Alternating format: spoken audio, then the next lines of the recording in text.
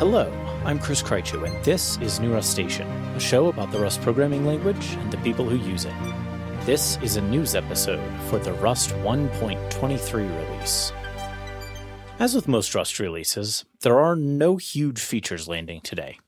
The highlights of the features that are landing are just some nice improvements. You'll note that I say almost the exact same thing every time I talk about Rust updates, and really that's the way it should be.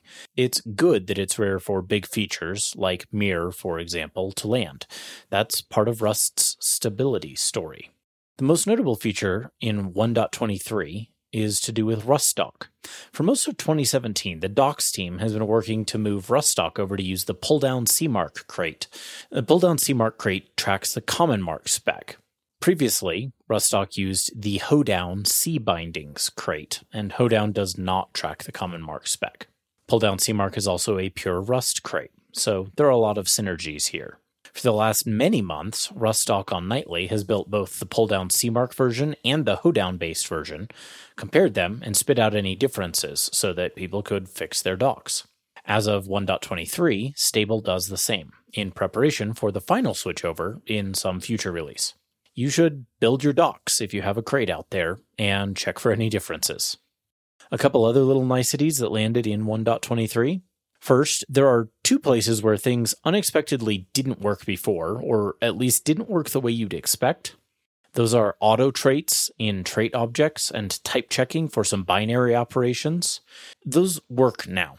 If you want details, I'll have links to the specific issues in the show notes. Second, the compiler now suggests that you rename an import if it clashes with other imports. So if you import my module : my item and also import some other module : my item, Rust will now helpfully suggest for that second import that you do import some other module : my item as other my item, so that not only do you know what went wrong, you also get some idea how to fix it. This is an especially nice change for new Rustaceans. It's compiler as teacher instead of compiler as antagonist or compiler as scold. It's the kind of thing I love to see in error messages. Speaking of error messages, Rust also displays its errors correctly when there are either extra wide or zero width characters in the error message. And yes, you heard that right. If you're not familiar with either, suffice it to say that there are printing characters which have no width, at least no width of their own. For example, modifiers for other characters. An example of that might be an umlaut. And there are also printing characters with extra width, characters that are wider than a normal single monospace column. In either of those circumstances, the beautiful error messages that get printed to your console used to end up misaligned. And now they don't. Typography on computers is really, really hard, it turns out. It's especially hard to get it consistent. Besides the RustDoc changes and those little fixes, there's also one nice optimization win in this release. The compiler learned not to copy some function arguments when they're rebound to local variables. The net of this is that it can decrease the total memory usage in your code, whether your library or your app, by 5 to 10%. That's no joke. And it turns out that this optimization, speaking of things I mentioned as large features that we haven't seen many of, well, this optimization is one of many wins that we've gotten out of one of those big ones, Mirror. If you need a refresher on what that is, you can go back and take a look at the first news episode in the podcast where I covered it in some detail. Last but not least, the standard library saw a bunch of new impulse stabilized, as well as a few performance bumps of its own. The release notes have the details. Most of these are pretty niche, and in a lot of ways that's a good sign. It means that a lot of things in the standard library aren't in need of huge changes. But, niche or not, you'll be happy if these do affect you. Of course, the average you probably won't be affected by these, but it's nice for those who are. That set of release notes for 1.23 was pretty quiet, and that's not very surprising. It was the end of the year and people are on holiday. But the quietness of those release notes also doesn't capture just how much was still happening in the last couple months of 2017, because a ton of what was going on was features landing on Nightly, or in a few cases even starting to march from Nightly towards stabilization as Rust's first impl period wrapped up. If you didn't hear about the Impel period, it was a concerted effort over the last quarter of 2017 to focus on implementing all the ideas that had been brought up and figured out throughout the rest of the year. And the Impel period was pretty much a smashing success. Contributors all over the ecosystem came together and collaborated to make a ton of progress on the RFCs that had been merged throughout the rest of the year. And as a community, we helped push a bunch of libraries all the way forward to their 1.0 releases as well. One of the most interesting things that this big push included was the beginning of the marker for the next epoch in Rust. If the idea of an epoch isn't something you've heard of, don't worry. As we get closer to it becoming reality, the epoch transition happening, probably 2019, I'll dedicate a whole episode to it. For now, just suffice it to say that we've got some big things coming without doing Rust 2.0. It's pretty cool. Now, for some of the highlights of the work in the language and the compiler, and there was a lot going on, so these are just the bits that caught my eye. I'll link to the wrap-up blog post so you can see everything that happened. First, the Non-Lexical Lifetimes project is in Nightly now. And this project gets rid of several pain points around the borrow checker today, especially things like matching and cases where you can see that you're not using something anymore, but the borrow checker previously wasn't smart enough to do that. Well, now the borrow checker is, in many cases, actually going to be smart enough to do that. There's been a lot written on this over the course of 2017. Some really pretty advanced type and compiler work happened to make this work. So if you're into those things, I'll recommend you go take a look at those blog posts. If not, suffice it to say that the ergonomics around borrowing are going to get better over the course of the first half of 2018, probably. Another big win is that incremental compilation, which went through a bunch of design iterations, is now on Nightly and tracking towards stable. So I'll be talking about this in a lot of detail in the Rust 124 episode next month. Finally, of these things, support for the short circuit return operator in the main function is coming to stable and soon. You haven't normally been able to use the short circuit return operator with result or even more recently option because, well, main doesn't return a result or an option. But it's okay. You can set it up to short circuit as of an upcoming release because that is tracking towards stable. I think, if my math is right, it'll be on stable in 1.25. So that's another thing to look forward to. And again, when that lands, I'll describe the mechanics of how it's been made to work. Beyond those language and compiler efforts, there was also a massive amount of effort that went into improving the surrounding ecosystem for Rust. In particular, the libs blitz, that is the libraries blitz, involved helping a ton of Rust libraries get to 1.0 quality and indeed for a number of them to ship their 1.0 releases. That was part of the 2017 goal to improve the stability, both actual and perceived, of the library ecosystem. One of those, and a pretty big one, is the Diesel ORM. You can look forward to hearing an interview about that with the creator of Diesel, Sean Griffin, in the next 2 weeks or so. In general, I would summarize by saying that the Impel period seems to have been, again, a rousing success. I'm really excited by the progress the community made on the language, on the ecosystem, etc., and I can't wait to see how it goes in the next few years as we get better and better at doing this.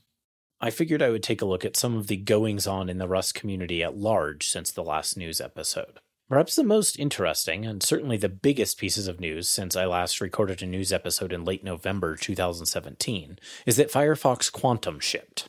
Quantum was a project to replace the entire style rendering engine in Firefox, built in C++ originally, with the new, highly parallelized implementation that was built in Rust originally for the Servo project. This was a pretty massive effort, but it seems to have paid off. Firefox's performance got way better. Some estimates saw it being around twice as fast. And that really couldn't have happened without Rust. As we'll talk about in the upcoming episode 22 on Send and Sync, and as I alluded to when we talked about the archetype back in episode 15, Rust affords us the ability to know that we're managing multi-threaded tasks safely. And that's something that's essentially impossible to do, to have that kind of guarantee in C++. Because even if you get it all right on the first pass in C++, if you manage to correctly specify for yourself and then write down all of the invariants and make sure they hold, and if you're very skilled and a little bit lucky, you might be able to pull that off, maintaining it, keeping those variants over time will be nearly impossible. In fact, Mozilla had made 2 previous attempts at parallelizing this style rendering process, both of them in C++, and they abandoned both because they couldn't do it safely and reliably enough. As anyone knows who's done multi-threading, it's hard not to end up with deadlocks or memory races or things like that.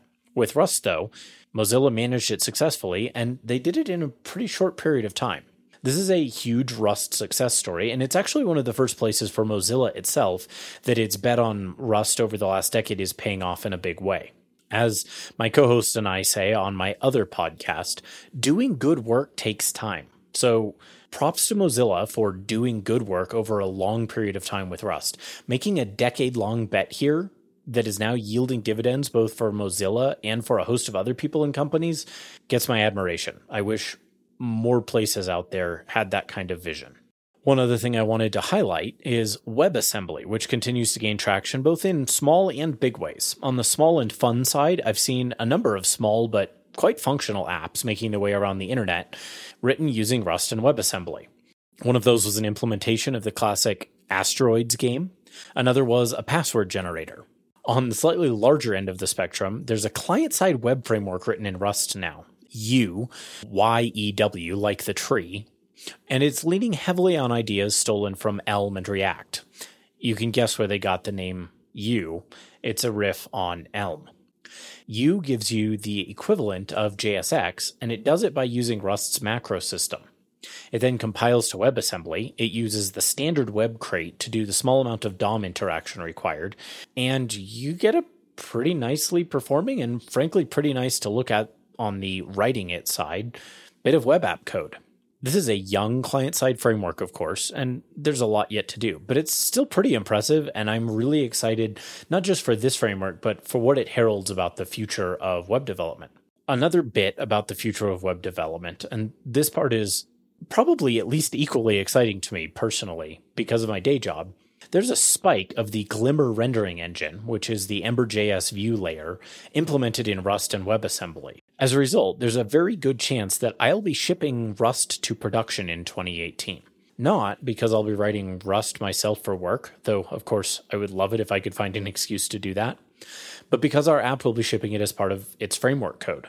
And that right there is really the most perfect place for WebAssembly to gain traction. Though, as I noted in a tech talk I gave at work a few weeks ago about Rust, there are other places we might conceivably use it in the future. So here's hoping, right? Summing all of that up in any case about WebAssembly, there's a great post by Michael Gatozzi called Rust and the Case for WebAssembly in 2018.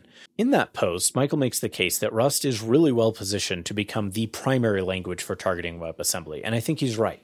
He points out that the same combination of safety and approachability that makes Rust attractive to people who were formerly put off by systems programming in general also means there's an open door here for Rust to become the go-to for someone who writes JavaScript by day and wants to ship something extra speedy to a client app. So I've linked that blog post. You should definitely give it a read. I think Michael articulates that really well.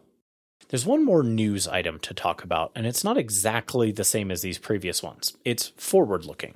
In 2017, the Rust core team used the RFC process to establish goals for the year, overarching plans. And as I've noted, I think they paid off pretty handsomely. So for 2018, they're repeating the same approach, but with a wrinkle. In addition to the RFCs to define the roadmap for the year, they've solicited input via blog posts. You can check out the announcement at blog.rust-lang.org, but the short version is, the core team recognizes that writing RFCs is hard, writing a blog post has a lower bar for entry, and it may be accessible to other contributors in other ways. So to quote from the blog post there, these can take many forms. A post on your personal or company blog, a Medium post, a GitHub gist, or any other online writing platform you prefer. We're looking for posts on many topics, ideas for community programs, language features, documentation improvements, ecosystem needs, tooling enhancements, or anything else Rust-related you hope for in 2018. And they stuck a grinning smiley emoji in good old plain text on the end of that. And they point to several example posts out there, one of which was the post by Michael Gatozzi, which I mentioned just a moment ago. So if you have ideas or vision, you should write them up. Again, your personal or company blog, or on Medium, or on GitHub, or wherever else, and link to it on the relevant threads. because you can, and you probably should if you have good things to say, help shape the direction Rust goes in the year ahead. And that's a wrap, but of course that's plenty. Thanks, as always, to this month's $10 or more sponsors: Aaron Turon, Alexander Payne, Anthony Deschamps, Chris Palmer, Benom Esfabod, Dan Abrams, Daniel Cullen, David W. Allen, John Rudnick, Matt Rudder, Nathan Scully, Nick Stevens, Paul Naranja, Peter Tillemans, Olaf Leidinger, Oluseyi Sonaya, Rafe Levine, and Vesa Kailavirta. If you're enjoying the show, please let others know about it in person or on social media, or rate and review it in your favorite podcast directory, or, if you're feeling especially generous, by sending some financial support my way at patreon.com/newruststation, or via any of a number of other services for giving a one-off I've listed at the show website, newruststation.com. NewRustStation.com also has a script for this episode, along with scripts and code samples for most teaching episodes and transcripts for many of the interviews, and of course, full show notes for every episode. The show is on Twitter at NewRustStation, or you can follow me there at Chris Krycho. Please do tweet at me with news, topic ideas, and so on. You can also respond in the threads on the Rust user forums, Reddit, or Hacker News, or just send me an email at hello@newruststation.com. Until next time, happy coding.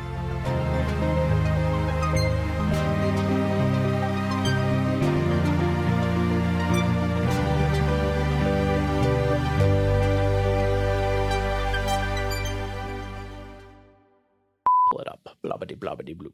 Blobbity blobbity blam. Blobbity blobbity bloop. Blobbity blobbity boom. Boom boom ba. Right, I'm gonna have to edit all of that out.